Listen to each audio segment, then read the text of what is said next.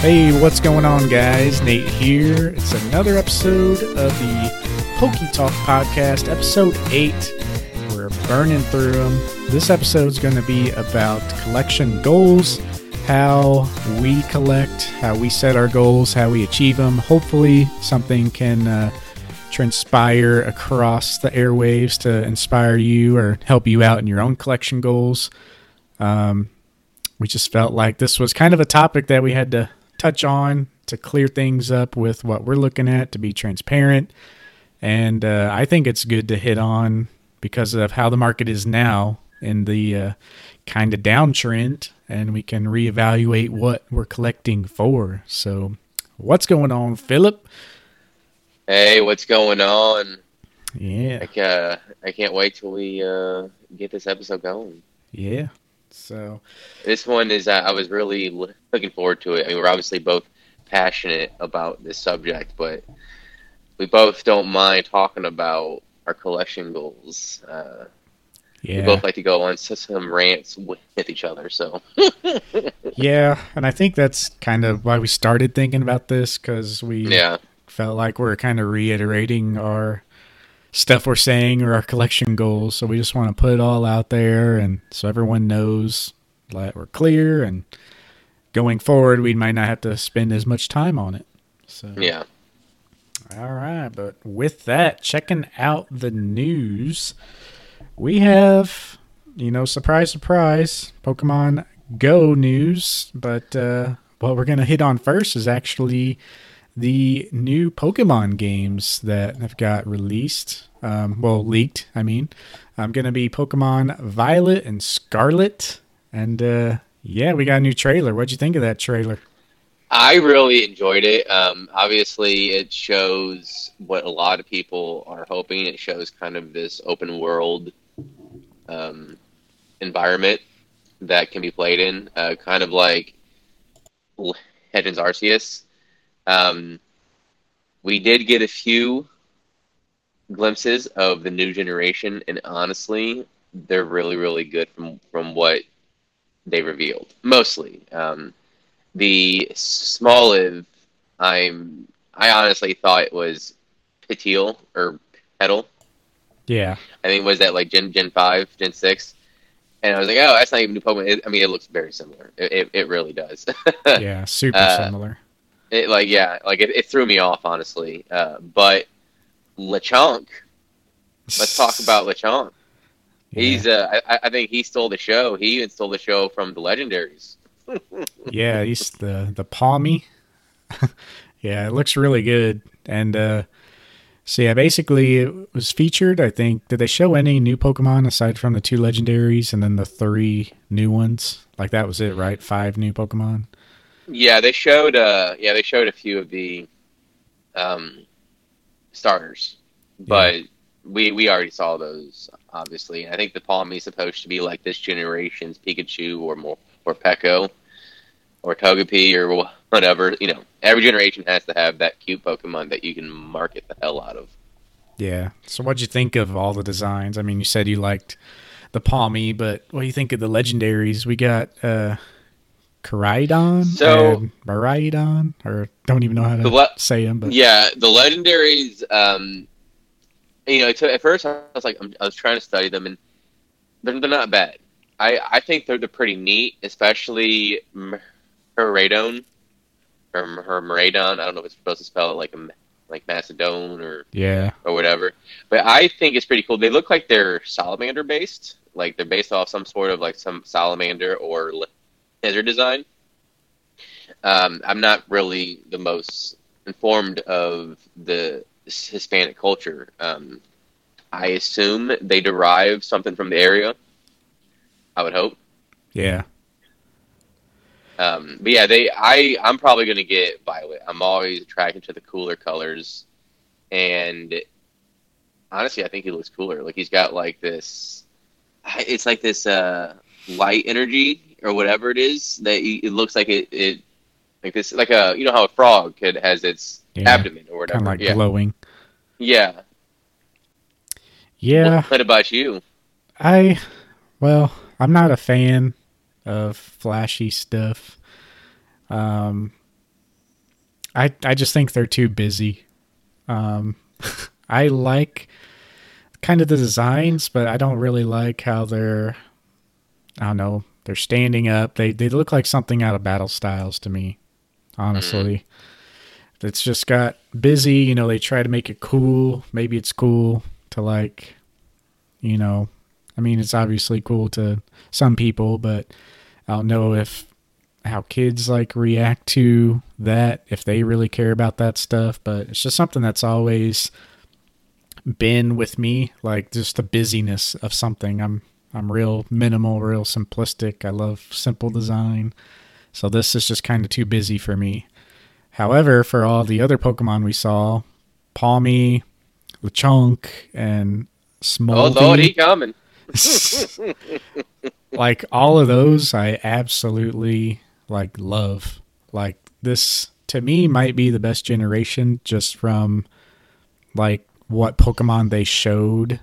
Like I love the starters. They kind of went back to a more simple look. And then these three new Pokemon, the Palmy, Lechonk, and Smolvy, they are even simpler, and I just love that simple design. They're not trying to do anything crazy. They just made what looks to be like, just classic, original, simple characters that could have been thrown into Gen 1, it looks like. If, to me anyway, that they just got that Gen 1 simplicity that I I would love. agree on that, but I do like the creativity that they attempted with the legendaries, especially since Sword and Shield. Yeah. Those were okay, but I felt like it was kind of stupid. Like you had one literally carrying a sword and one literally carrying a shield. Yeah. Um, and I mean, it worked. They are pretty cool. I have come to appreciate those legendaries, but I think out the gate, these legendaries are better than their prior generation counterparts. Yeah. I I don't know. I just think good design isn't this essentially. I don't know how to explain it. Like I feel like the more simple you can make something and still have it be cool, like that tells more about a good design. Whereas like this, they just kind of, to me anyway, how I interpret it, they just kind of added feathers or added flames or added glowy stuff until it looked cool and not like went into the good design aspect of it. But I mean, that's just two sides of the coin. I mean, they look okay to me, so that's just me being super nitpicky. But Yeah. because like I don't know, Pokemon like Dragonite. I mean, I guess he also had a lot of character from the show, but he was big and simple design and powerful. Like he was just a cool Pokemon, and even newer stuff like Gudra. He kind of had the same thing. It was simple yet unique, and then this is just like taking a Gudra and adding a bunch of flair on it to me.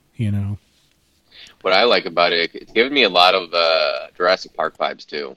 In addition to its clear inspiration from some sort of lizard base specimen, Yeah. the color to me always like usually in nature it seems like usually if it's a colorful animal they're more Mm-hmm. dangerous. And the first scene in the first Jurassic Park, how when the guy that's trying to escape with the DNA, whatever, crashes, and then that small little Yeah. dinosaur like spits out something. It reminds me of that, honestly, Yeah. The just old a little bit. Like, Dilophosaurus. is that what it is? Yeah, that mixed with like a Velociraptor. It's like, and then you throw in like, oh, but we're actually Pokemon, and that's kind of the vibe I got, and I really like this one too. Yeah, it's like I don't know. I do see those vibes. It is cool the direction they're going. I've been telling myself I'm gonna buy a Switch for like 3 months now, but I'm I really want to get one and play this one because to me it looks like it's a better quality game. Sword and Shield kind of lacked. Arceus kind of lacked in some aspects, but the gameplay was there. And I think this is kind of a nice blend of both of those worlds and also a little more enhanced with the animation and all that. So I think they'll be pretty solid. Um, I agree. I think they'll be better. They'll definitely be better. I mean, they can't possibly be worse than the previous generation games, in my opinion. I mean, I'm not saying those games weren't unfun, but they weren't exactly fun. yeah. With Sun and Moon and then Sword and Shield. Yeah, I just really hope this one does a little better. And with Pokemon design and what you saw, it seems like it could be, but yeah, we'll see. We got two professors this time, Professor Yeah, Sada, I noticed that. I was like, Professor Tora. I don't, I don't think that's ever occurred before, has it? No, not really. I don't think so. So yeah, that'd be pretty fun. Not sure if they'll interact with each other or if you You have get to the certain choose. professor, yeah, based on what game you have. Yeah, I was wondering that too. If that's how they're going to decide it. Like Scarlet gets one and Violet gets the other, Yeah, or if it's both and you get to choose in the very beginning which one you want. But it makes more sense to do the former with divided up by games. yeah. And then your friend and guide slash semi rival is going to be Nemona. Nemona. Nemona. So it says she loves Pokemon battles. She's an experienced Pokemon trainer, serves as a friend and reliable guide. Hopefully that guide is a little light. We don't need any hold your hand walkthroughs like Sun and Moon. So, Yeah. but yeah, in other news, we got a few leaks from the Pokemon Go set. Once again, we don't want to really spend too much time on this because we're kind of waiting on those secret rares. You know, if they're going to release like 30 secret rares, we might do a episode just on the set and, you know, Go Fest and all that. But yeah, we did have the Radiant cards. I think we kind of were hinting at those on the last episode, but we did have the Charizard, Blastoise, and Venusaur kind of leaked out. And it was the English. Well, I want to say it was the English variant, so already it loses its radiant luster that you see in the Japanese version. They're not terrible in terms of design. However, you know how Greninja has that cool background. They didn't quite follow that. It was more of like a pattern background that they chose. Like the Venusaur, from what I saw, had like some sort of flower. I mean, first off, the quality photo is just atrocious.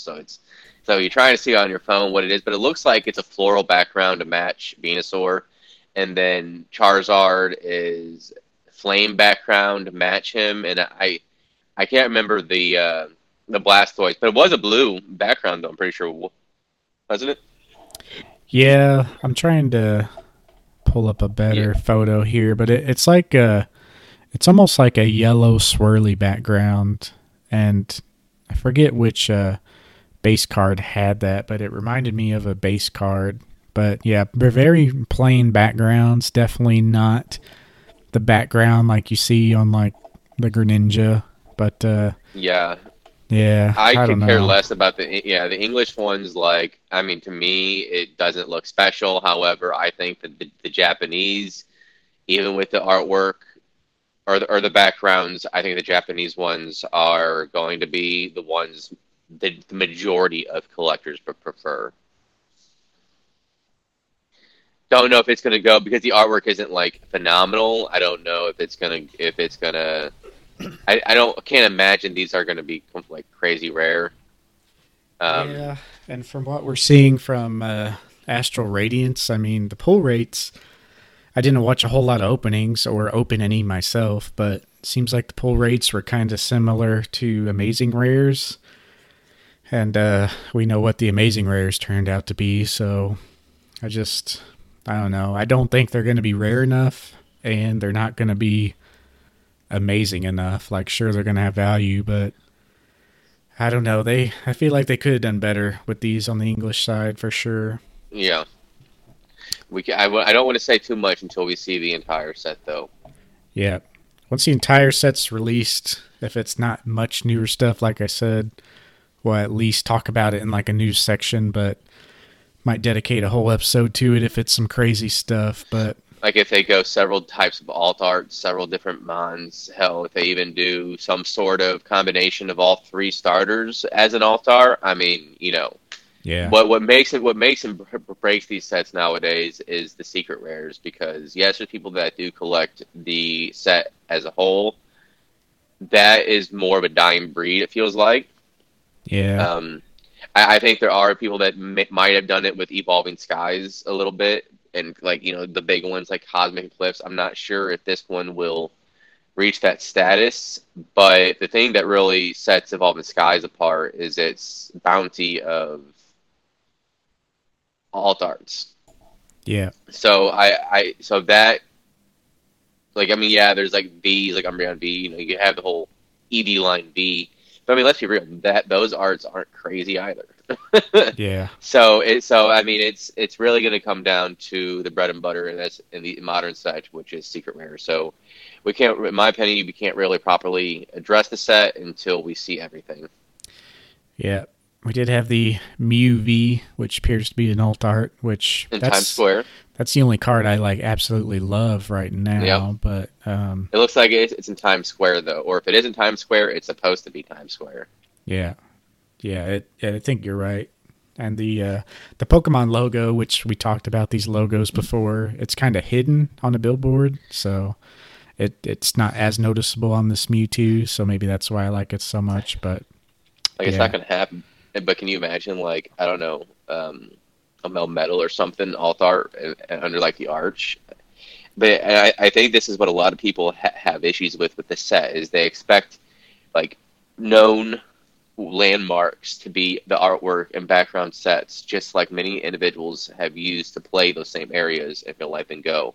And I feel like if we don't see those, a lot of people are going to be disappointed in this set. Yeah, and we're kind of hitting the mark on like Blissey on top of a gym. Like that's the stuff you like. But if it's just like, kind of just seems like another set with just like city backgrounds, I mean, it's not really as magical enough. We do have the Ditto sticker cards, which is a really cool little gimmick for the set, where you pull like a Bidoof, but it has a little Ditto symbol, and it's actually a peelable sticker that is a Ditto underneath.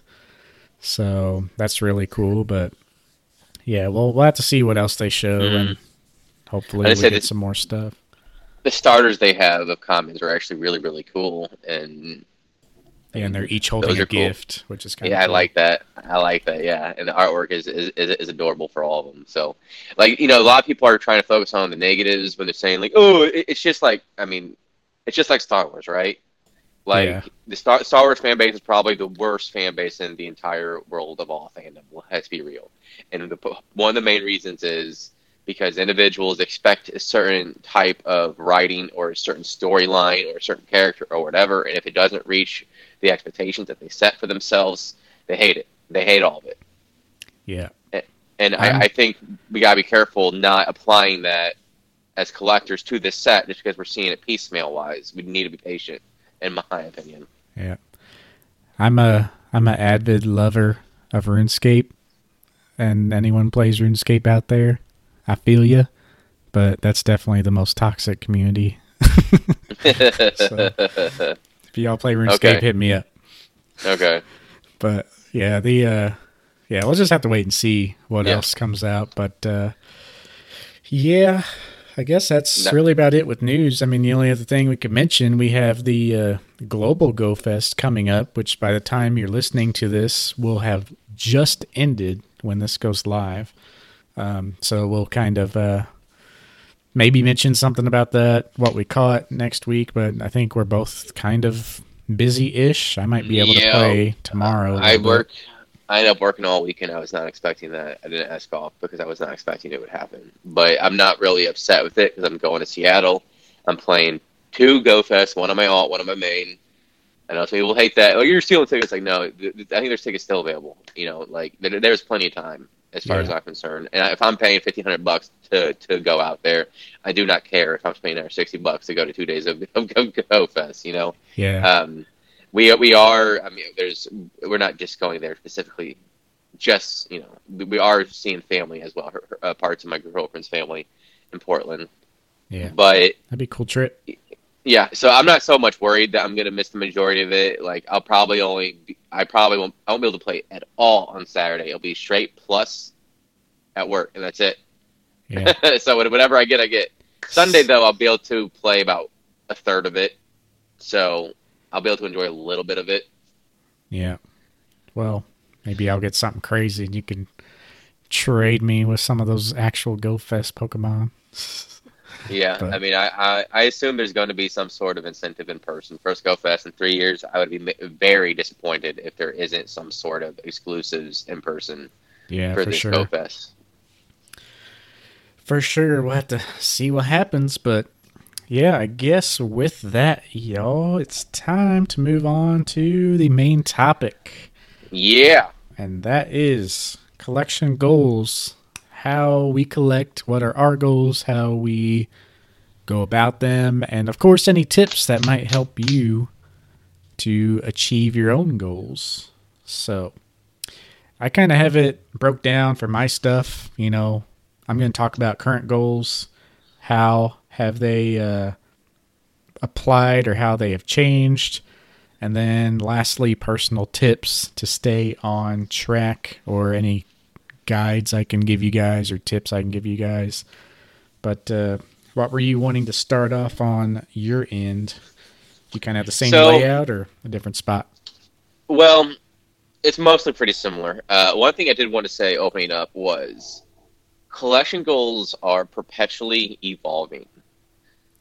As we mature, as our knowledge increases within the hobby, it's natural for things to change. You might have one set of core goals, and that might change. That might change, especially if you're just getting into the hobby. Uh, I mean, it's Now, for both a good me, and bad thing, I think, yeah, which I'll yeah, touch on. yeah. Like you got to narrow your focus, and you got to apply some discipline. You got to really think about what do you want in this hobby. Are you okay with just going out with each modern set? Is that all you really care about? That's fine. Just going out, finding the products, coming back, and getting all giddy and opening. If that's all you want, like you're just trying to find the chase cards, you just want to buy the chase cards individually. If you don't get them, that is completely fine. Um, a lot of us, when we get back in the hobby, we usually goes by ease of accessibility, and that entails what we grew up with. For many of us, especially in our age group, it's going to be what hot seat cards, and then it's what's on the shelves. Yeah. And that's how it was for me. That's how it was for you. Of course, it wasn't, XY, or not XY. It wasn't Sun, Moon / Sword and Shield era, but it was the same thing for you. And as you delve into the hobby more, you begin to fine tune your tastes. Mm-hmm. Like starting to drink, you hate beer, but then you begin drinking it more. You're like, okay, this is a good beer. That's a crap beer, and now I'm starting to fine tune what I like. As you age, so does your taste, and that's okay. Yeah, I think it's just a lot more short term with collecting because, I mean, I'm sure everyone who's in, like, really in Pokemon experiences, there's just such a flood of knowledge. If you're really into it, like we have been, and, most serious collectors, you're spending months and months just deep diving, just figuring out what you want. Like, oh, I want this. Oh, I want to chase after those promos. Oh, I really like this set. Okay, I'm going to collect all these sets. It's just a snowball. So it's really hard to even make a list or set your goals until you really know the knowledge. And everyone will preach to you, set your goals, reach those goals, set new goals, reach those goals, like that process. But when you're going through that, and sometimes depending on how fast you consume things, it can take up to years to have this knowledge. And, with me, it was over the cross of 10 years because I had the deep dive of knowledge, but the knowledge wasn't out there because I started so far back and, they just evolved and things that were $2 became $50 and my goals exponentially increased in value, so they became out of reach, and I had to reevaluate so many times. But yeah, you just have to have your own timeline. Right now, pretty much all knowledge that is worth anything is out there. A lot of YouTube channels are just kind of rehashing the same old things. Top 10 items to buy in the Sword and Shield era. Yeah. Top 10 ways to invest in modern Pokemon. Invest in this now. Yeah, so everyone's just saying the same stuff. You can pretty much be, safe as far as like consuming what you want now and then making a list, because all of it's out there. You can do the research that I've done over those 10 years within like, a week if you really, go crazy. But maybe a month. I mean, there's a lot of stuff out there. Mm-hmm. But yeah. So much that you can't, I mean, unless you're a millionaire, no, not even a millionaire, multi-millionaire. Yeah. You're not going to be able to get everything you want or everything you like. So you really need to prioritize and even do a little bit of introspection and even acknowledgement when it comes to your budget, what you can go after and what you can collect. If it's WotC, you can collect WotC sets, especially base to rocket, very, very cheap. Now it depends on the overall condition.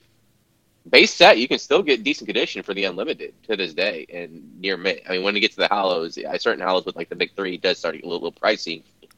Yeah. But you'd be surprised how cheap you can collect those sets. It's actually cheaper than modern sets because there's no secret rares, and it's just good old hollows.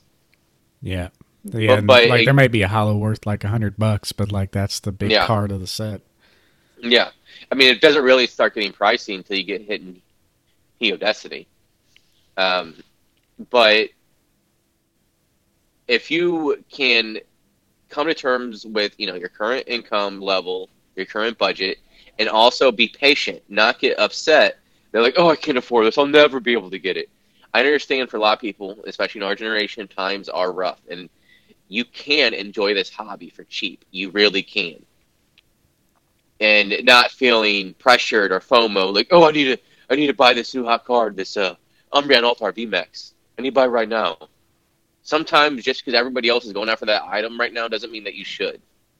And it's about finding your own taste and finding your own interests within the hobby. Maybe you just want to collect like Charmander or something and collect all the Charmander cards. Yeah. That's cool too. And even though like I've been doing this so long, like that's still ever changing for me too. Like, yep. As I said in last episode, I'm actively going through a phase right now where I'm shifting more of a selling and, tightening up my collection per se is how I like to say it. But, yeah, just really reevaluating things once again. It usually happens when there's a shift in my mental thought for the hobby. And a lot of people right now are, kind of taking a step back and chilling. I'm trying to go against the grain. Like, that's, of course, what I want to do. That's what everyone wants to do. We've been burned out on Pokemon for the last year because things got so crazy, and that's all everyone did. But, yeah, you almost have to fight against the grain because people who are buying stuff now and actively buying now, the next time there's a boom like we had, if and when that day comes, those are the people that everyone's going to be looking up on, like that they're just, oh, you just got lucky that you've been a collector a long time. That's what people were saying about all these guys who had all these gold stars and stuff before 2020. They were buying when times were not good and Pokemon wasn't looking good. So that's kind of where we're at again, and history repeats itself. So that's something to think about for as far as people buying things right now. But yeah, we'll see how it plays out. I was just going to say, and what those items are will vary. Like, for example, and when you want to buy or when you should buy, because it's also finding out what you want to collect with your golds is also about prioritization. Like, for example, if you want to collect, let's say you want to collect the modern altars, It's at this point, it is not a good idea. Or say if you want to do PSA 10 alt arts, right? Right now is not the time to buy any of those at all. Well, maybe the Sleeping T-Tar and a few from like Battle Styles. It might be okay at this point for those. But you have to look at with PSA, a lot of people haven't sent cards, a lot of these cards off because the value wasn't there for $100 a card. Yeah, I And still we're think not, it's not there. you're right, it isn't. And we're not going to see that until, I mean, I think we're going to see it this year. I really do. We know we're getting our cards back in the next 2 weeks. Hallelujah. Praise be. So, I mean, like, there is some sort of, uh,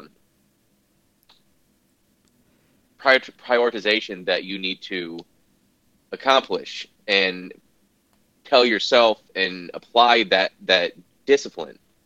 And what you go after shouldn't be dictated necessarily by FOMO. It should be dictated by your personal choice and the market. Like, say if there's a card you know is low, you think is undervalued and is a part of your collection. Not saying FOMO that you should go after that card and put yourself in a financial bind. That's not what we're saying. But if you have the means, you should go after that card first compared to, say, the Altar Umbreon VMAX, because we know we're going to get at least one reprint of it, and I think we're going to get two personally, at least. Yeah. So we'll see what happens, but like that's just an example for prioritization. Here's a little golden ticket for anyone out there who think they have figured it out also. So this is something I just thought about while I was cutting grass yesterday, listening to some videos. So, it's always been like when a set releases, about 6 months down the line, when we're through the majority of the print runs, the cards are most available. You hit the peak value as far as like buying the cards, usually at an all-time low. Product is still available, kind of hit rock bottom. And so a lot of people are thinking, like what you just said, like Battle Styles was so long ago, and a lot of people graded that card, there's a lot available. So I'm going to buy that because, it's been 6 months. Well, now you also have to think about PSA reopening.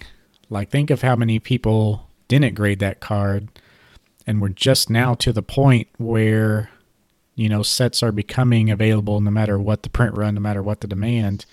Even stuff like Evolving Skies, like, yeah, we're getting a reprint, but even the original print that was so in demand that it demanded a reprint already, like, there's just so many cards out there available compared to any other time in our history, even though the demand dried it up.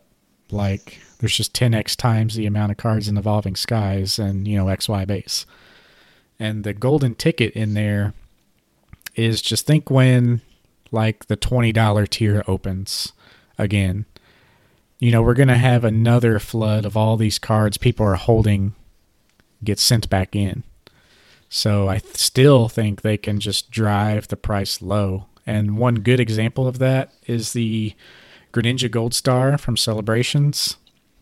It's, $10 to $20 card for a mint copy. I haven't looked at it in a while. It might be even less than that. And the PSA 10 of the card is going for over $100 still. It should be 40.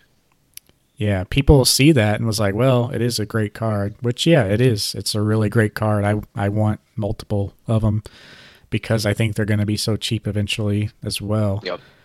But it should be like 40 to 50 for that card, if that. Yeah, the reason why there's so much is because people aren't sending them in to that level. So when the threshold lowers, I mean, the floodgates for that, that could be a year and a half old card when the $20 tier opens, and then that's going to drive down even more. So we might be 2 years away from the low of that card in the PSA 10. So that's what's crazy to me that just clicked yesterday. I was thinking about it, obviously, but I'm not really into modern stuff, but I just don't think people are thinking about that. Like, they just think, oh, Greninja Gold Star, I'm going to buy it now because it's at its lowest point. Well, no, there's a lot more coming. Yeah, that's just why I haven't. There are certain modern cards I just had to have. Like for example, I bought the Sparkling Greninja, the Japanese variant, and I bought two, and I have no regrets. I don't. The price range for me, I was fine with, and I pulled the trigger on it. It was $50 for at the time all of them available, plus in two Greninja. And actually, oh, here it is right here. I just got the second. It took about 6 weeks, but I finally got it. uh, but uh, but yeah, like there's certain things like that. That's a part of enjoying the hobby right there, and that clearly is not a main goal, right? Yeah. But it's okay to indulge in something like that, especially as we discussed. Greninja is one of my favorite Pokemon. That's what the hobby is about. And taking breaks from that, from like your long term goals, I think it is important to avoid burnout. And sometimes, depending on what your long term goals is, it might be a way to continue to enjoy the hobby without spending an arm and a leg. Yeah, and to that same testament, like, which we'll get in here soon about our current goals, but I see myself not really owning much outside of WotC, but one of those things is the Gold Star set that I have. So if I go through this phase this summer of really slimming down my collection again, Greninja Gold Star is going to be a card that I really want. And, if it's $100, I mean, that might be enough for me to go ahead and buy one, even though I know it could be probably 50, $60 in another year or so when those tiers open. Like, that's just a card that I really want, I really enjoy, and I'm just going to have forever. So instead of waiting 2 years, I just want to get the goal done and buy it. So yeah, that's an example of me, just like you just explained. Just the love side of the hobby outweighs the strategy, which is kind of how I've always collected. So, but with that, what are some of your current goals right now? What are, like, on a personal level? That was kind of a good So, overview, but yeah, what are you chasing right now? so currently, I just want part of the. I think I need to kind of start from the beginning in some ways, not the very beginning when it comes to like my goal list, but so my core goal is base set to Neo Destiny minus the gym sets. Why are you leaving out The the gym reasoning, sets? well, I'm just not like a huge fan of them, honestly. They're okay, but like I think some of it has to do with like the nostalgia aspect, partially.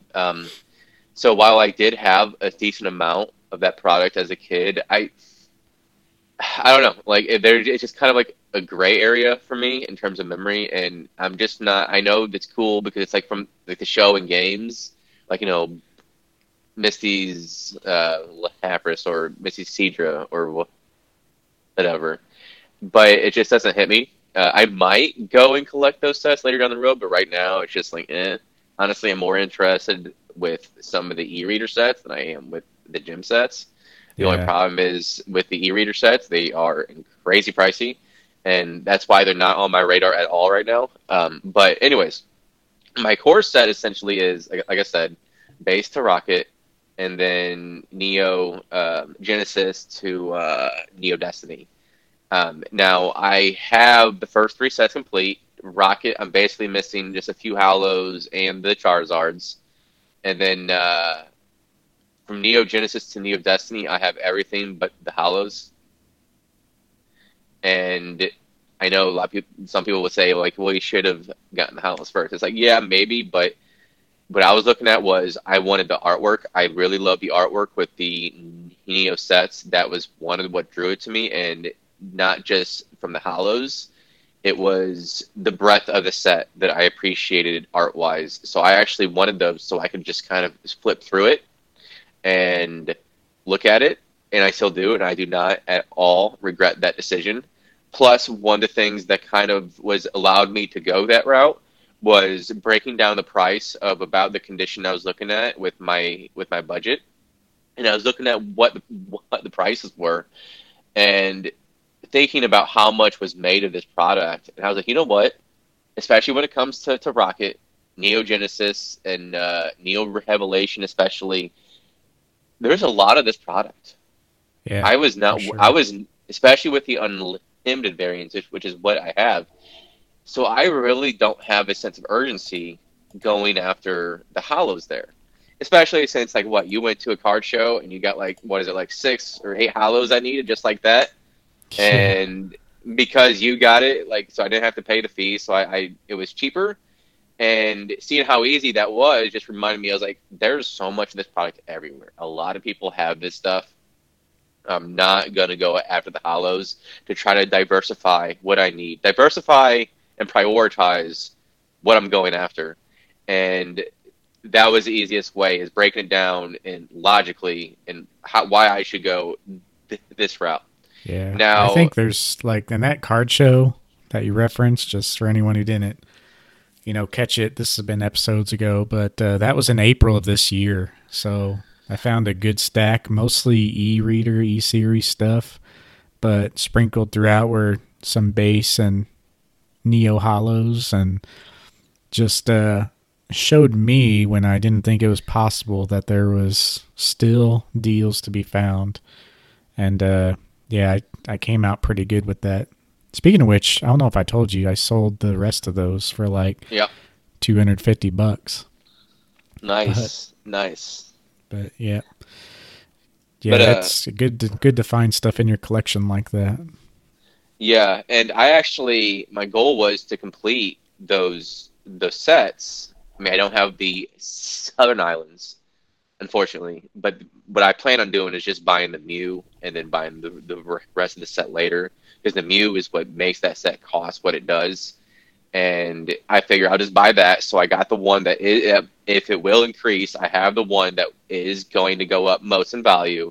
The rest of the set, if I had to, I can piecemeal it and not buy the whole set, and I'm okay with that.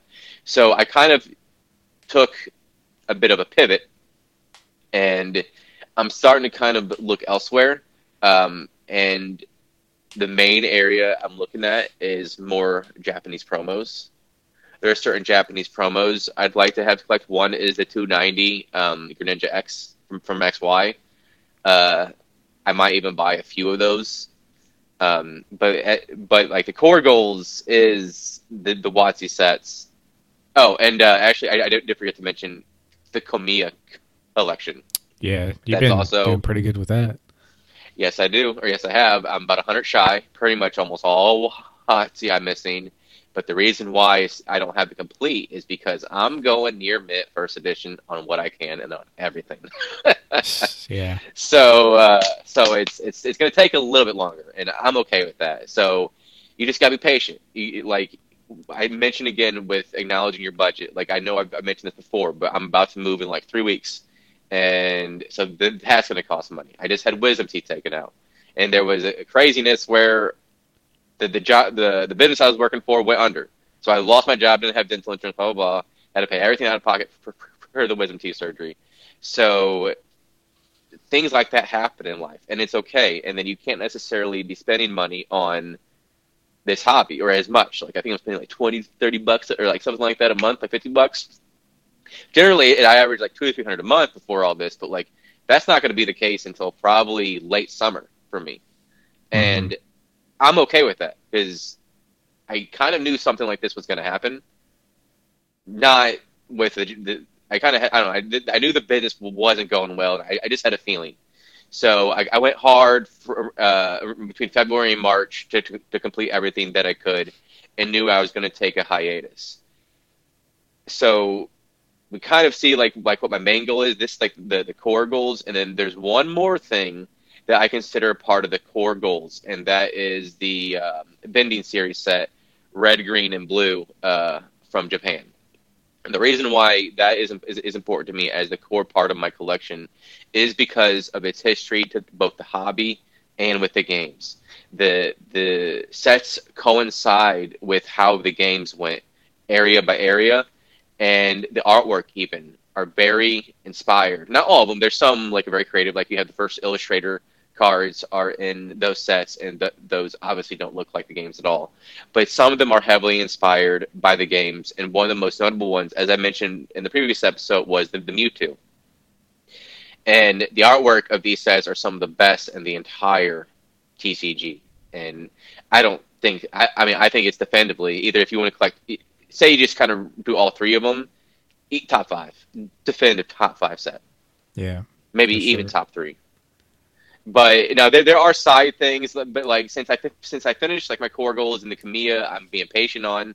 It allows me to kind of go in other areas with other interests. And I mentioned the Japanese promos. There's some I can't possibly buy right now, like the Mario and Luigi Mm-hmm. cards. Um, I'm those are still some hunting of the, for a Mario, but I'm really wanting to wait to see yeah. if it goes down a little lower.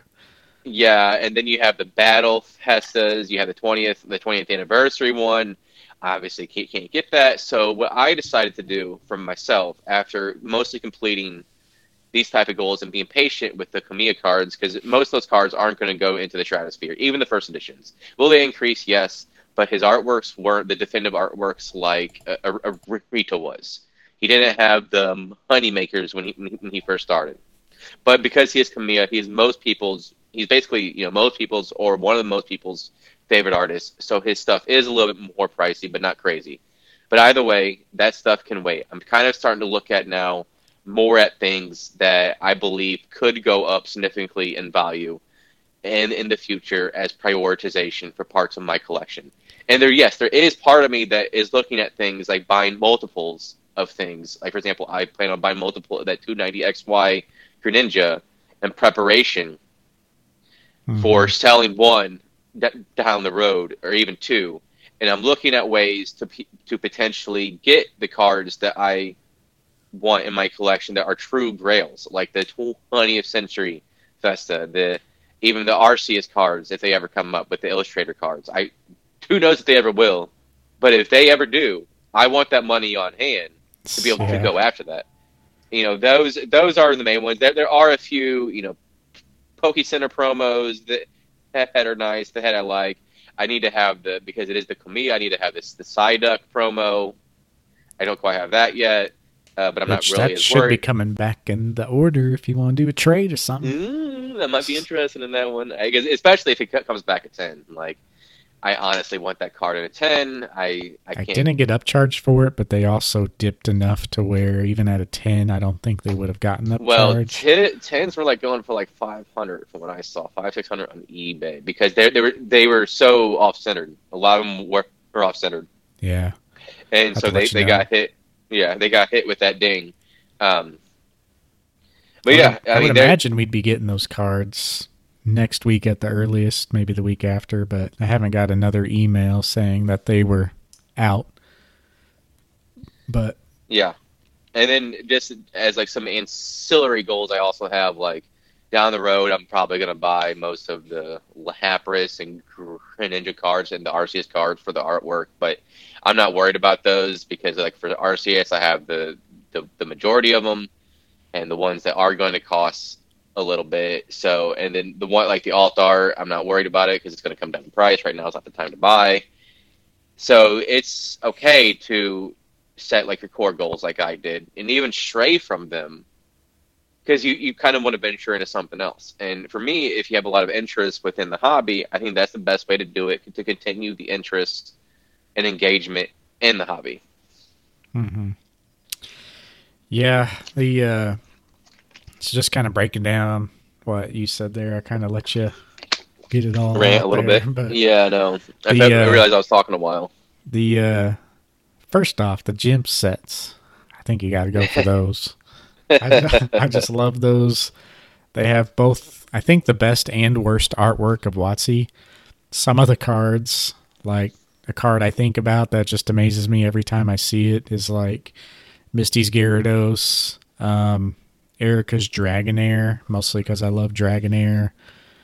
What are some other ones? Like Blaine's Moltres. Some of those cards are just, they just took it to the next level. Like, we were still kind of getting the boring, simple artwork of like Rocket, but we were starting to dabble in a little more artwork.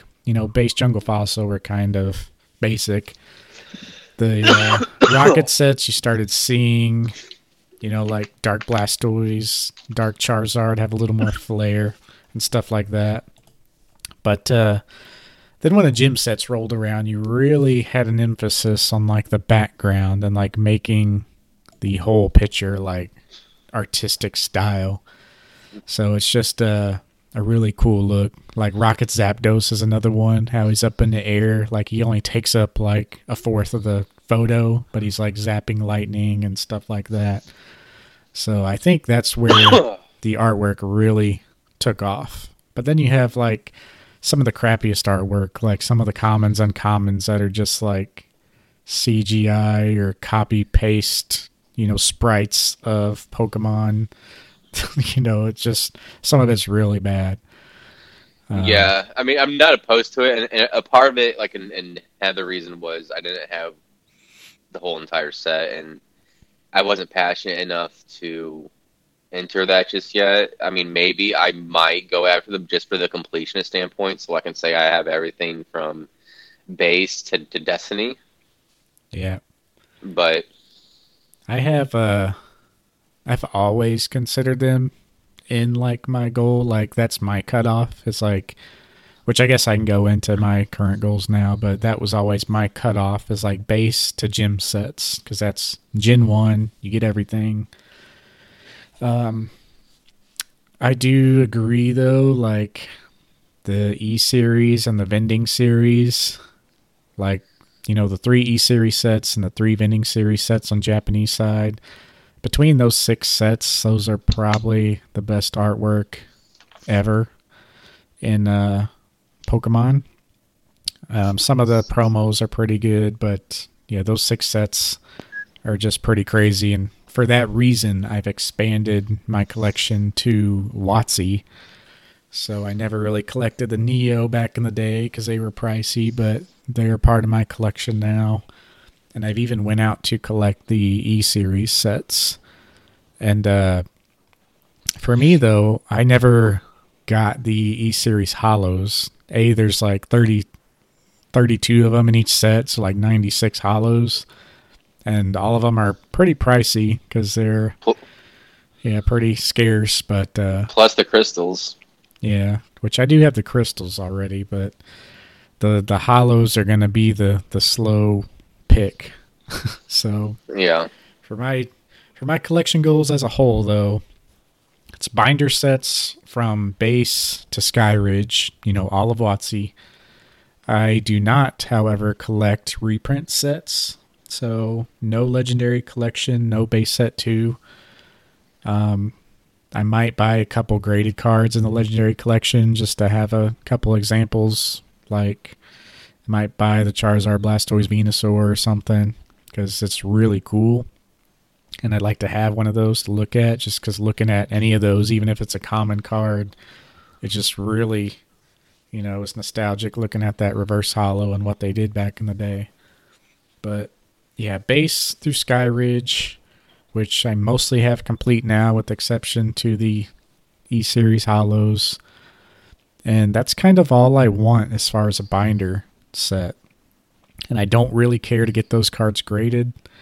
I probably should. Like, literally the base set Charizard in my base set binder collection is probably like an 8 at minimum. Like, it's seriously like a good chance at being a 9, I think. So I should probably get that graded and buy a little lesser condition one. But I'm just going to leave it in there. I don't really care. Those are the cards that have been with me the longest. I've always bought the best condition I could whenever I bought them, and they've been there for years. So for your binders, do you buy, like you said with Kamiya, you buy like the best you can, but for your other sets, like what's your condition look like? So for a lot of them, I try to go for, at minimum, lightly played. However, there were some cards that I didn't give a rat's ass about when it comes to the artwork that I was willing to come down to like get damaged. Yeah. So it kind of does vary literally from damage to near mint. A lot of them are going to be in that lightly played to low moderately played range. And I was okay with that because I try to went lightly played to near mint on the cards artwork that I like the most. To try to bring down the tally just a little bit. Yeah. But my opinion was I can always increase the condition or go after better condition. And what you said also has a lot that we could go off a little bit. And sometimes it's okay to sell your near mints to get a moderately played version, so you can use that difference to go after something else in your collection that you value more. For And that's sure. something that I know you've done that, and that's literally what I'm planning to do. Like, I mean, that's like, yeah, I got the binder sets, but I'm all these cards I'm trying to go after. It's going to take time, and I'm going to have to be patient with it. And the best way to do it, because I can't be spending $1,000 of my own money. I mean, I am spending $1,000 of my own money, but you know what I mean, on one card right now. I need to get that money into the hobby and then be able to flip it to go up to the next level of cards I'm trying to go after. Yeah, that's And the thing I for me too. yeah, yeah, It's like, yeah,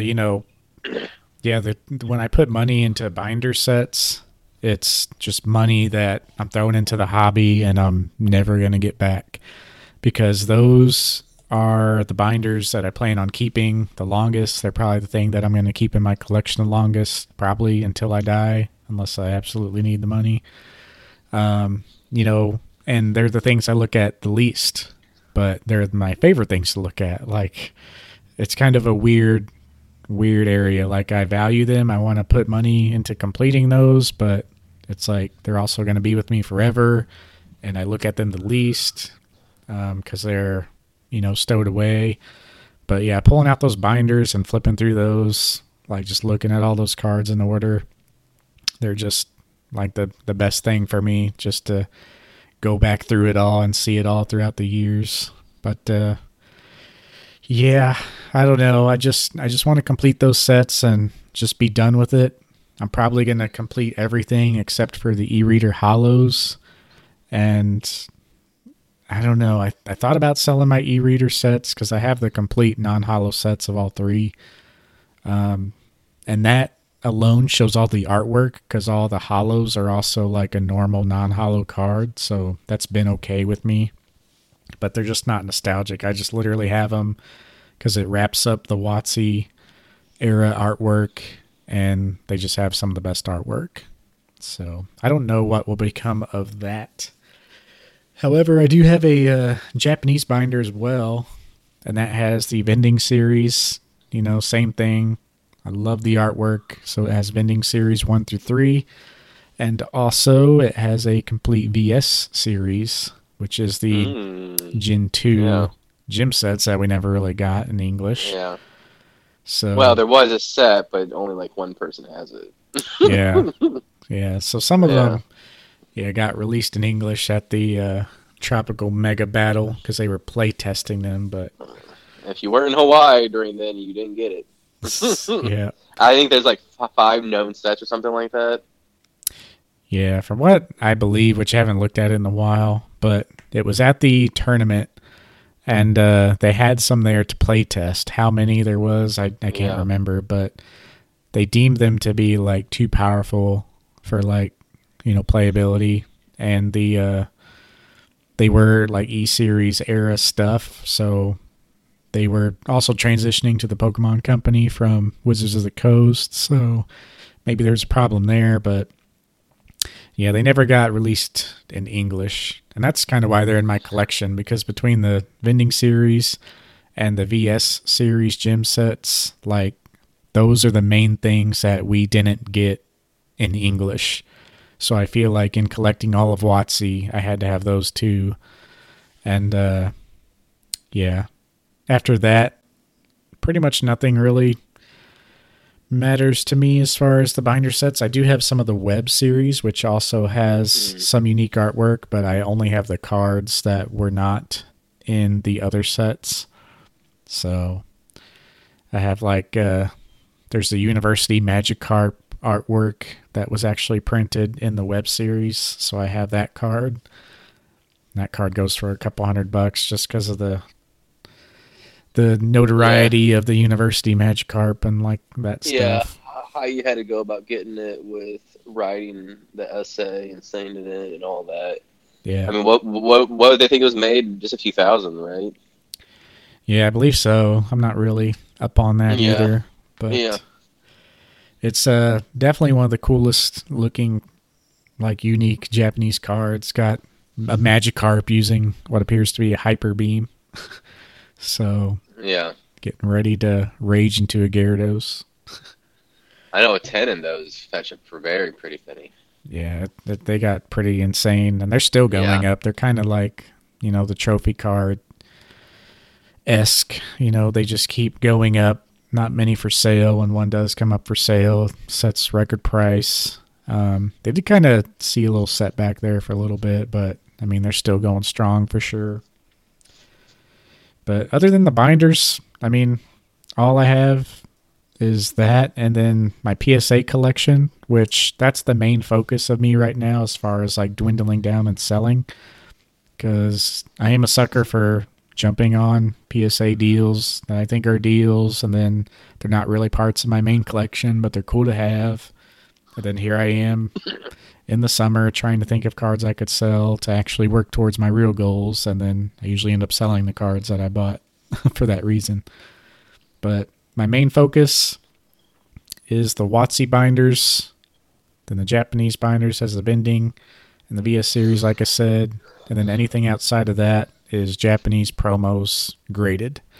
So that's my graded collection is Japanese promo cards, and the only non-Japanese goals I have as far as graded stuff is the gold stars, which I have all those, which I really need to grade. But yeah, that's really about it. As far as anything that I buy PSA-wise, I really want it to either be a gold star or a unique Japanese promo. I have some things that are like iconic to the hobby, like Special Delivery Pikachu that I've kept. Yeah. Evolution's Charizard that I kept just because, it's iconic to the hobby.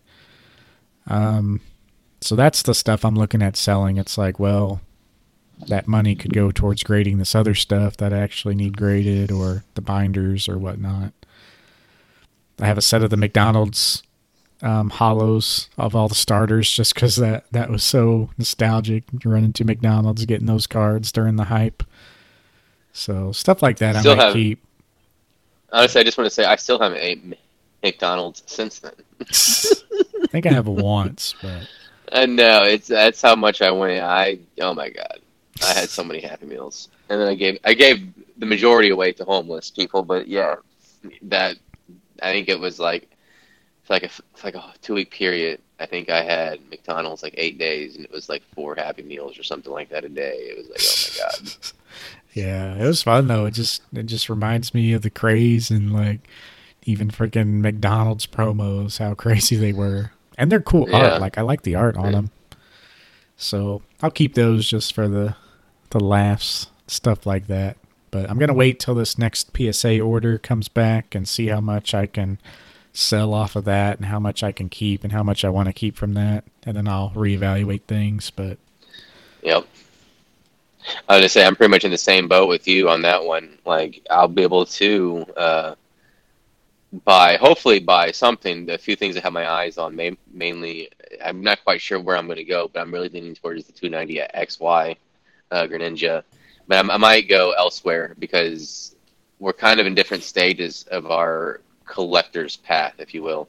You've already been in the hobby, so you've already had that increase with your cards, and you're able to capitalize on that.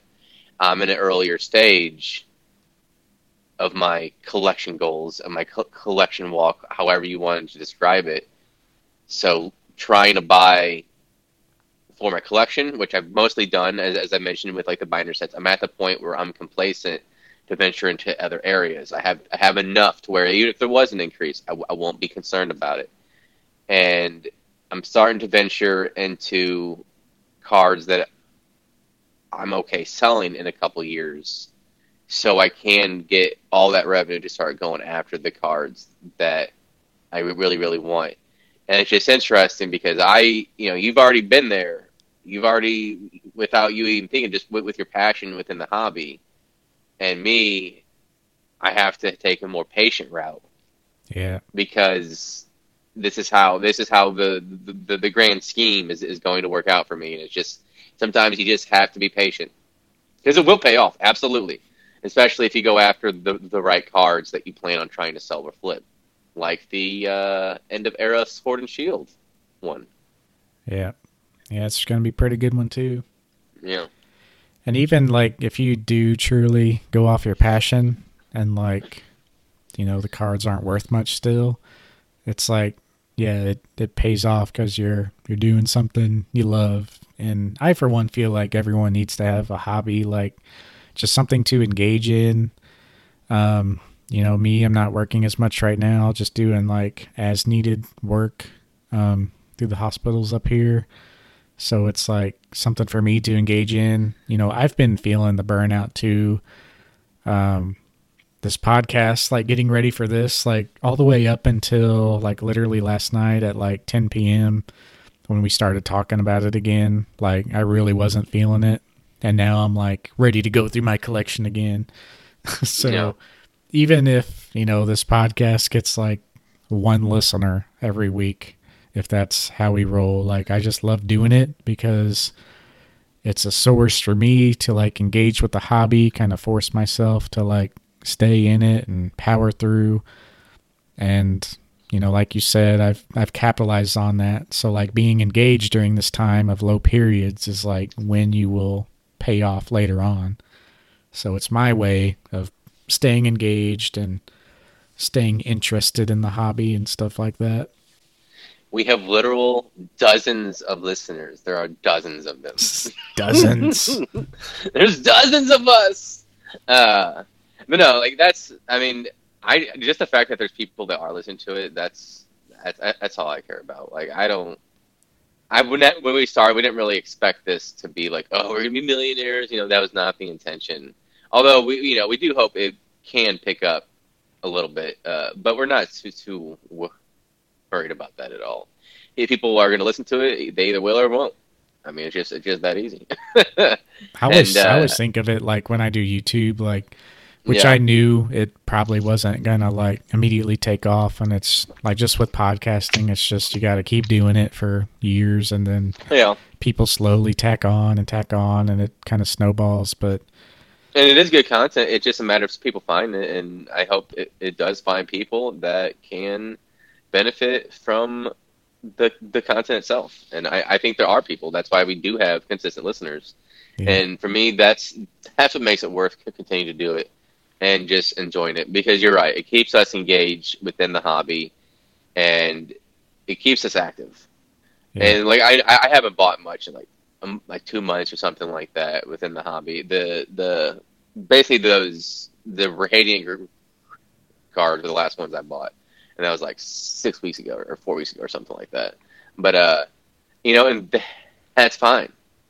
Yeah. It's okay to, and even go into other hobbies. Say you like golf and you weren't able to play golf too much, or you say you like going to concerts. And the reason why you haven't gone to concerts is everything with the pandemic. But now that things are kind of getting back to normal, you can pursue that passion again as well, and you kind of have Pokemon on the back burner, but you know what?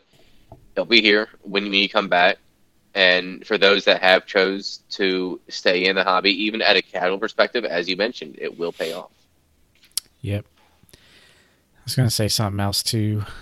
Oh yeah, just like for making content, even back in the day, my goal for YouTube was always like 1,000 subs, which I achieved on my main channel. Like, I don't know, it's just weird. I made videos on like my main like IRL channel with like vlogs and stuff, and then I hit 1,000 subscribers, and then I just like stopped making videos. Like, I don't know why. Like, I didn't set that second goal. But, you peaked. Yeah, I was just like, and still, I get people commenting. I uploaded Pokemon videos on that channel, like the difference in first edition, Shadowless, and base set. And I still get people commenting on that video, which maybe that's where most of them came from because that one took off. But I pinned like a comment like, hey, I have a Pokemon channel now. If you're interested, watch this updated video where I talk about the fourth print as well. But, YouTube algorithm's funny in that way, but I do want to put more effort into my Pokemon channel this summer, starting pretty much this month. I mean, I've been talking about this for a while. Well, I have more free time to actually be more creative, and that starts next week. So Yeah, we can have a video of. I would love to. Let's have a video of us opening the cards, if possible. yeah, yeah, got more opportunities coming for sure. The first list that I made for what I wanted to collect was all over the place. Like I'm looking through it now, and holy cow! Like every era is hit.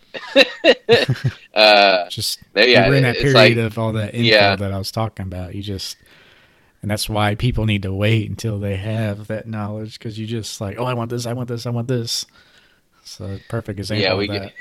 I mean, literally everything. Like okay, so complete Komiya collection.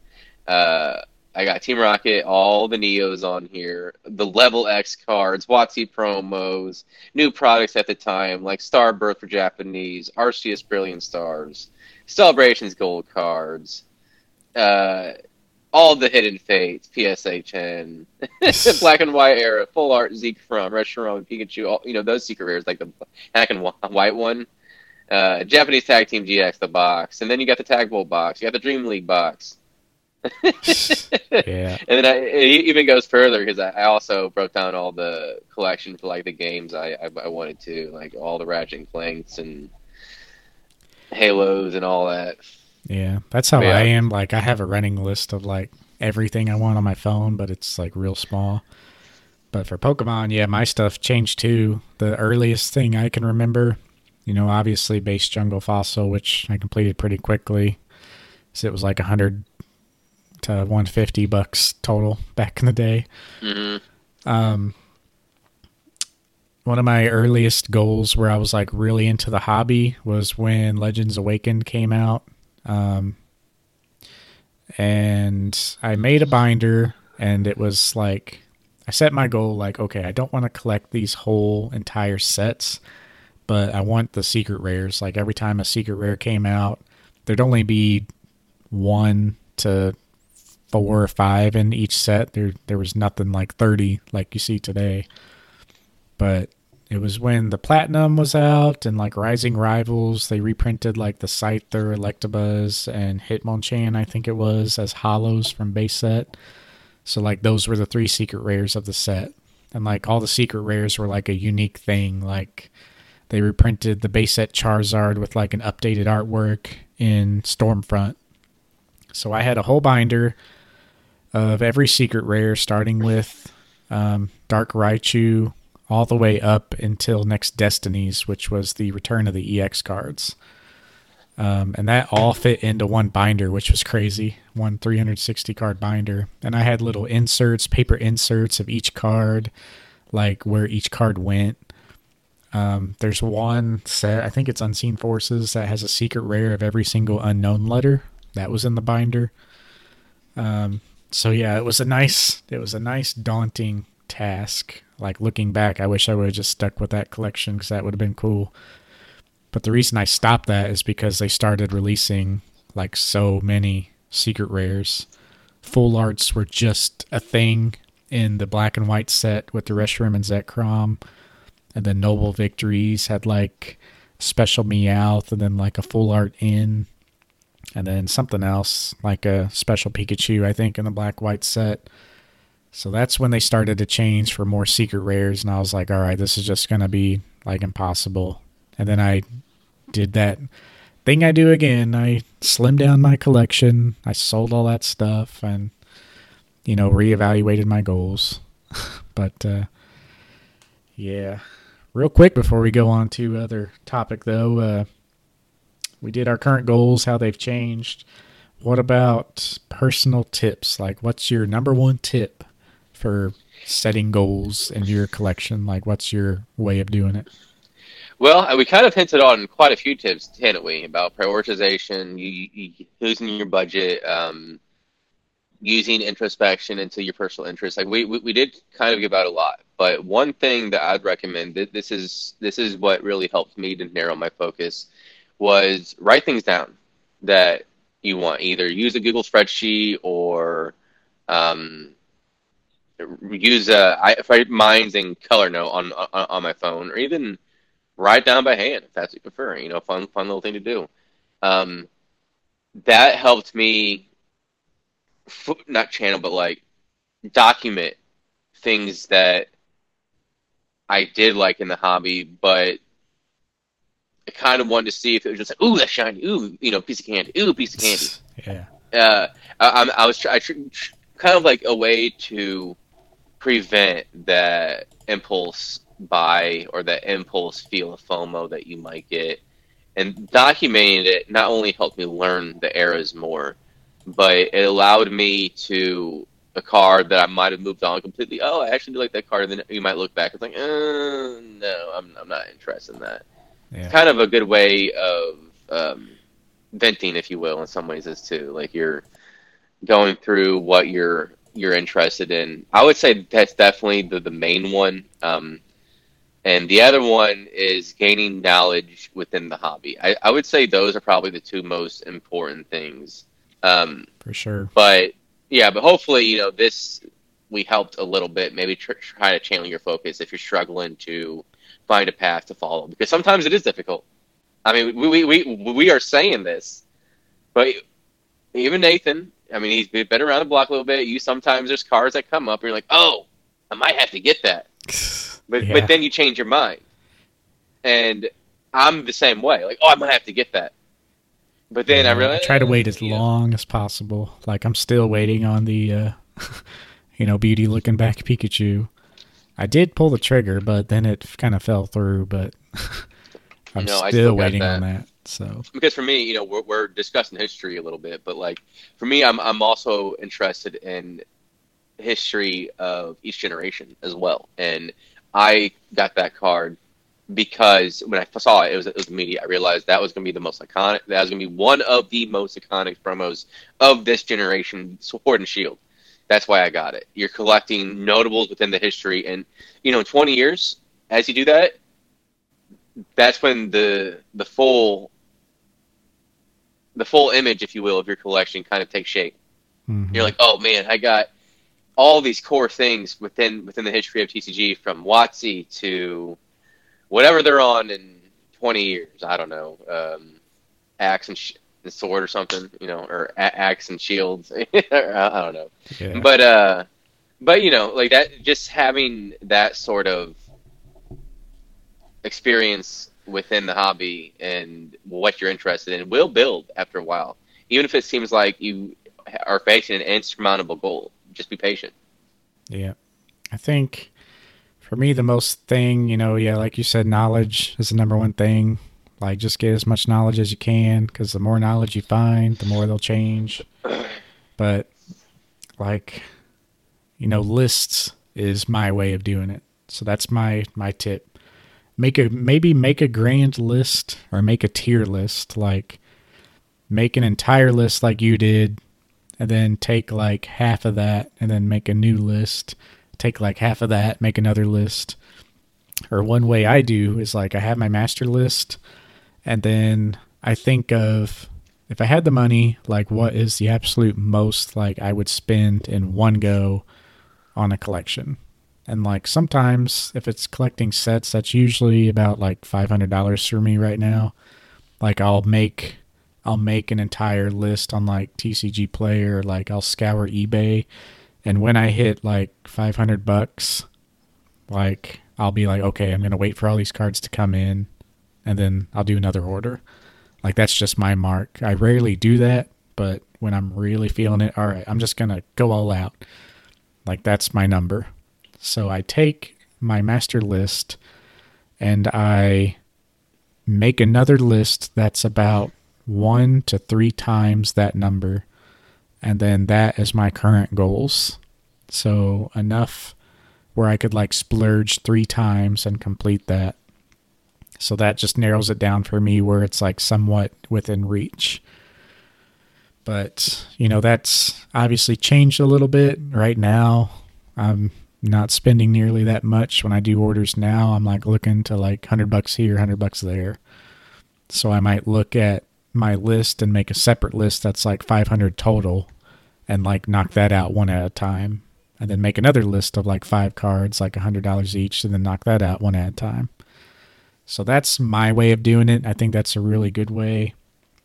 The problem, like you said, making a master list, you'll splurge on that, but then, you'll kind of buy something else and it's not part of your plan. And if you're really methodical and can stick to that list, that's good. But the smaller the list, the better I do and the better a lot of other people do. Like, you don't really want it to be years away. You want it to be like my next 2 or 3 purchases away. And then that'll really keep you focused in. But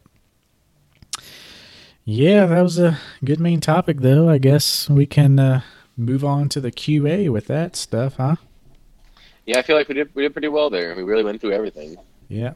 So there's lots of other tips. If you guys have tips of your own, leave a comment on our post or something, and we'll kind of go through them. And it's always good to hear what everyone else has to say as well. But yeah, going on to the Q&A. All right, for the Q&A section, kind of came up with our questions the last minute. I feel like we do that just to kind of be relevant in case we see a good question pop up, but also kind of scan the forums and see if there's any good topics around. But yeah, you got a good question for us this week? I think I have a decent one. It goes off of some of the news that came up in the last week. Okay. And so with reprints of Pikachu on the ball, Darkness Ablaze ETBs, Sword Shield Base, ETC, is anything safe from a reprint? I don't know. They announced that they're going to be reprinting Evolving Skies also. Yep, and I guarantee you there's going to be at least one more reprint after that, because the set will be in rotation until 2023, August of 2023. Yeah. Probably September, because that's technically the full 2 years. So that takes us to the end of the next season's championships. So I can guarantee you there's probably going to be another, maybe not a massive one, but there's going to be something. Yeah. I think, I don't know, it's just so hard because the printing is like changing so much, know, like popularity's going down, or what appears to be going down, but so product is more available now. So are they going to change their printing regimen based on that? If there is less demand, does that open up more opportunity to print different products with older sets? They're also expanding their printing. They bought that, printing company. So what's that going to do to the printing? Is that going to free up a lot more stuff to reprint? I would say, yeah, just if you're investing in something, thinking that it's the best modern set of all time, like Evolving Skies, which it is a great set, no matter what, no matter how much they print it, I think it's going to have some value there. Just like, look at Evolutions. People are just so burnt out on Evolutions. There's so much available, so much out there. We kept seeing it through 2020, even though it's a 2016 product. But, there's still value there because people just love the set. So I don't think anything is safe, but I think it is, less worrisome if you're after the sets that people just really enjoy.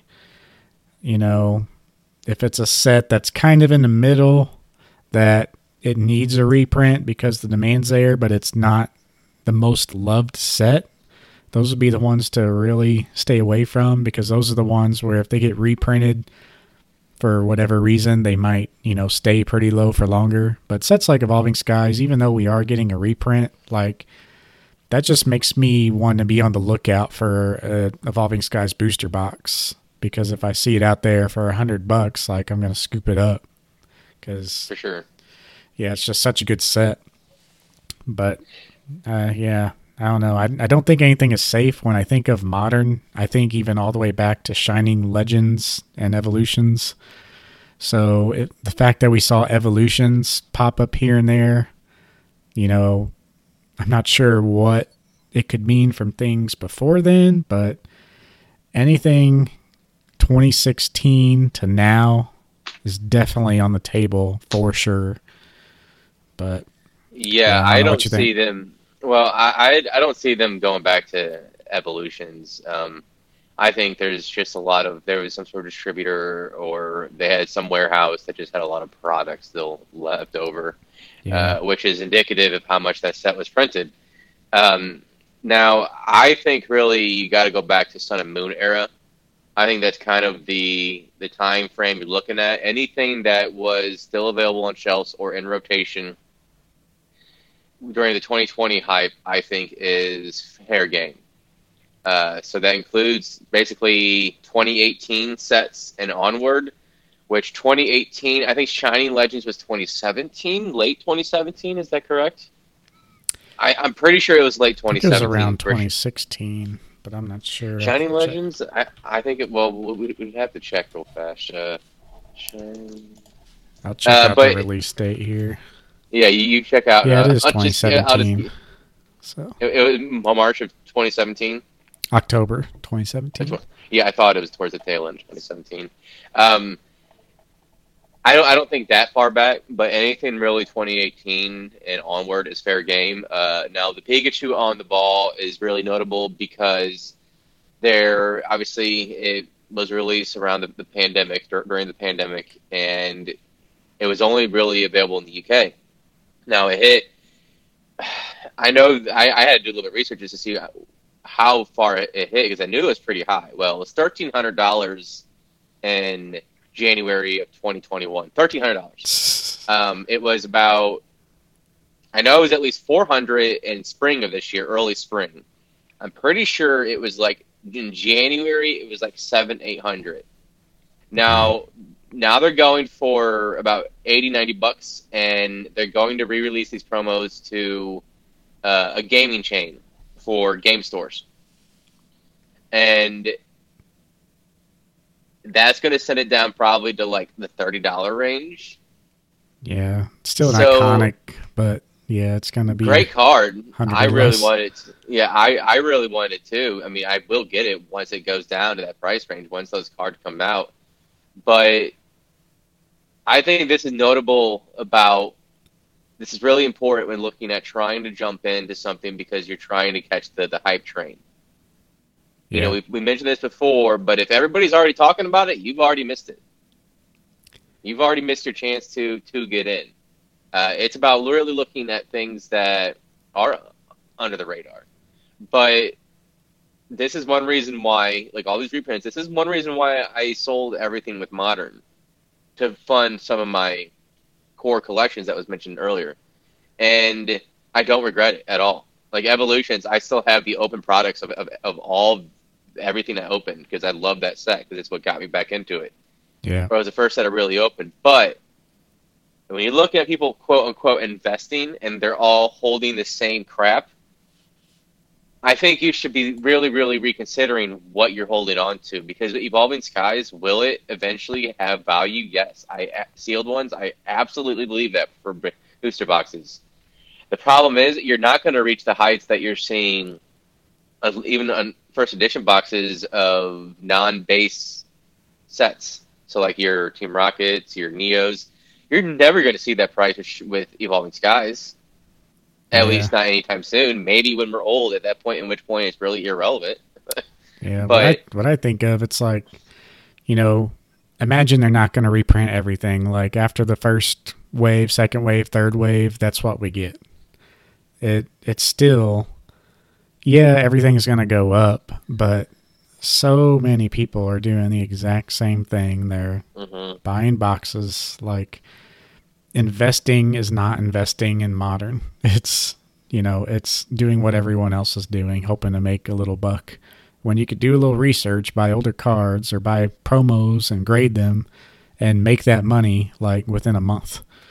And but people are like buying these boxes. Oh, I'm gonna wait 2-3 years just to what, like double, maybe if you're lucky, $100 box to $200. I mean, yeah, that's good, but you can have an eye for grading cards and make that really quick, you know. But sometimes people like doing that. They like collecting the ETBs or the boxes and just, you know, storing them or looking at them and And that's collecting that fine. way. Yeah. If that's what they enjoy, part of collecting, that's completely fine. However, if you're doing it for stonks, you should really reconsider what you're doing. Yeah. Even like promos, like that's why Pikachu on the ball like isn't safe. Any promo like that is not safe anymore because Even if special it delivery Pikachu. yeah, well because of special delivery Pikachu, that's why like this mindset has set in. It was Mm-hmm. actually exclusive and it was hyped up and it $20 at one was point. kind of limited. Yeah. $20 a card at one point before people caught on. Yeah, so like that's what made them change to like this model. And we were going to have special delivery Charizard. Well, look at what they did to that. They just shut that down. They memed us. Yeah, they shut it Special down, delivery Bidoof. memed us, probably laughing at us, talking about how stupid the American market is. Got him.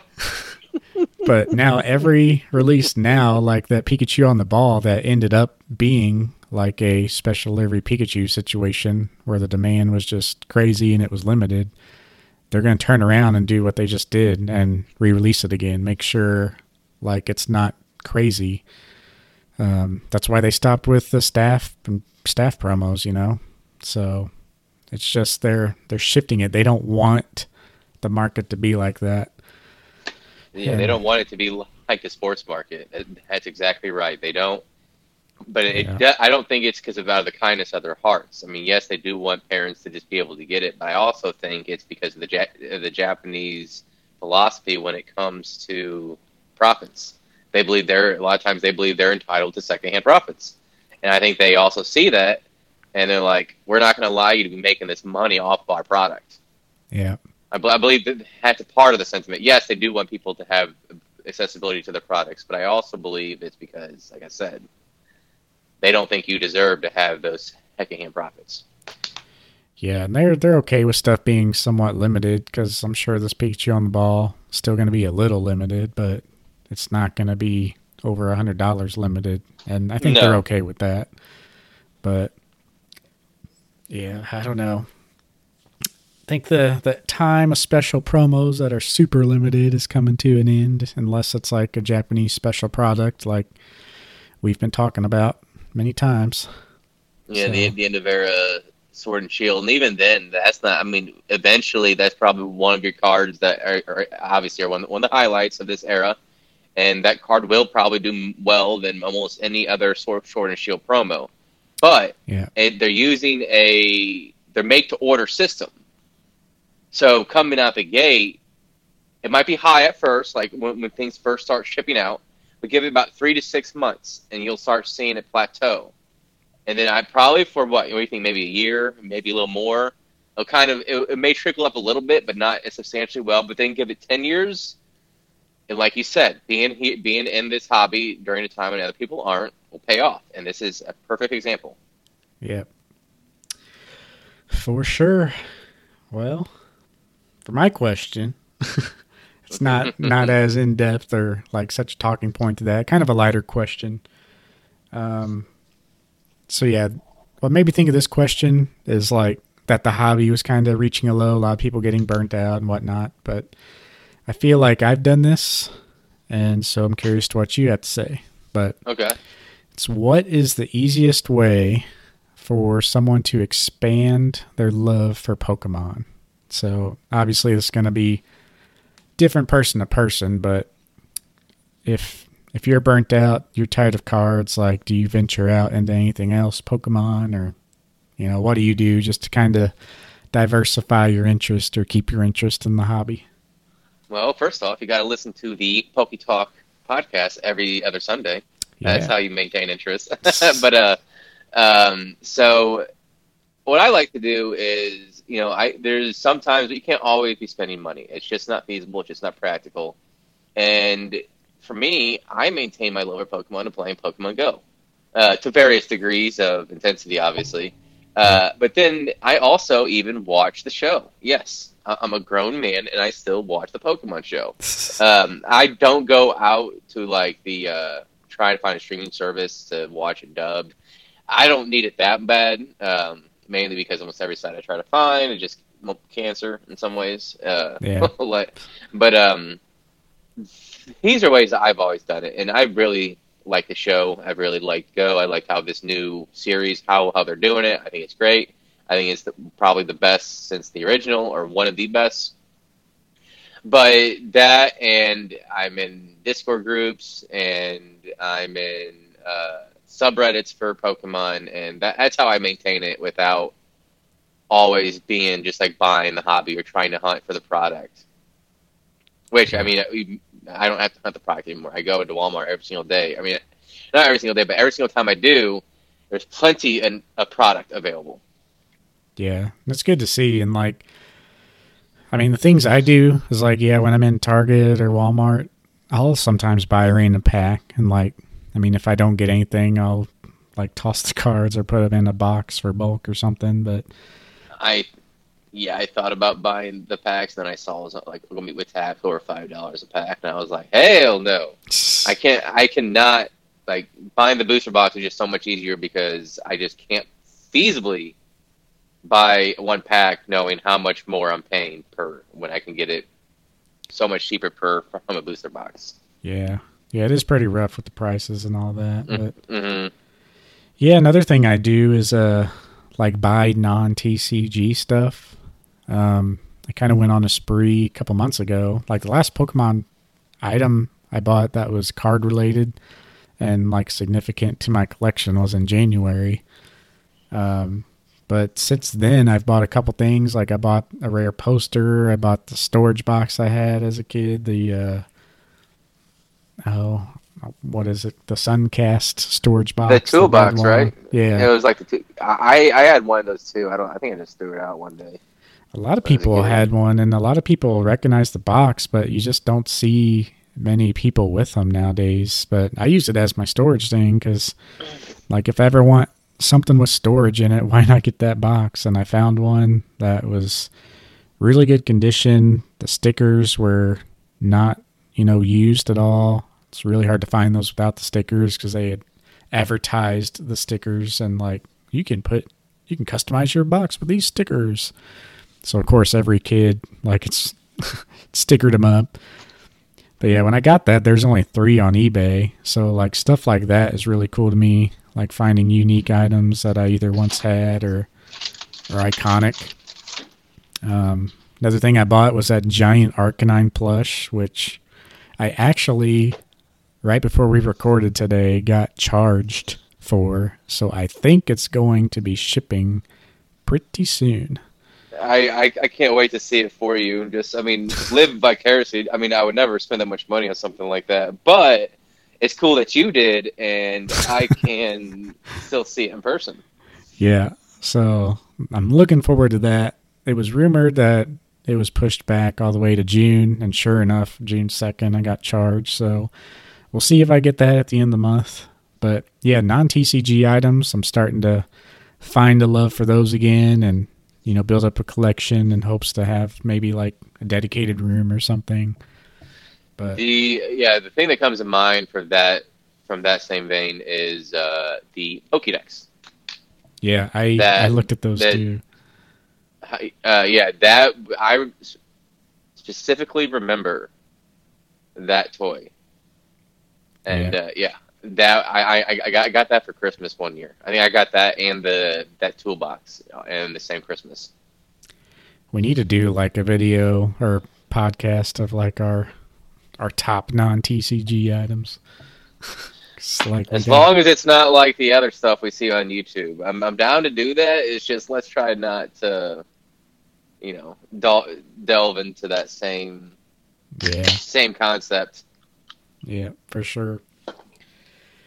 And yeah, I mean, if I don't want to spend money, another thing, like I like to draw.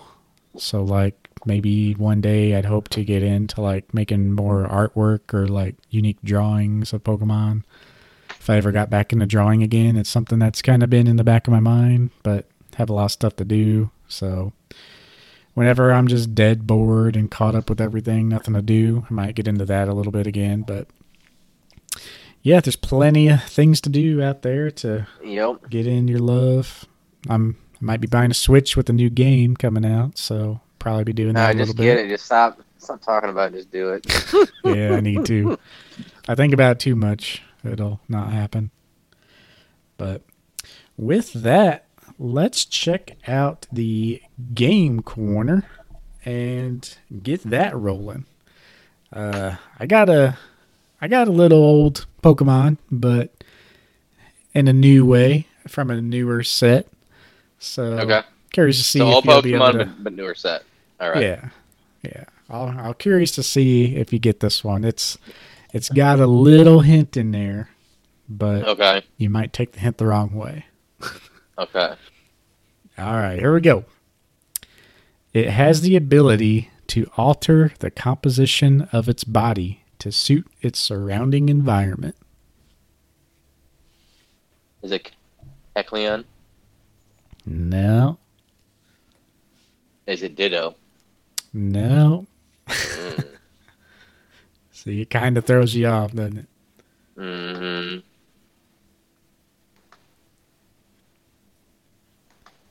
Repeat it once more. It has the ability to alter the composition of its body to suit its surrounding environment. It's almost like misleading, tricky.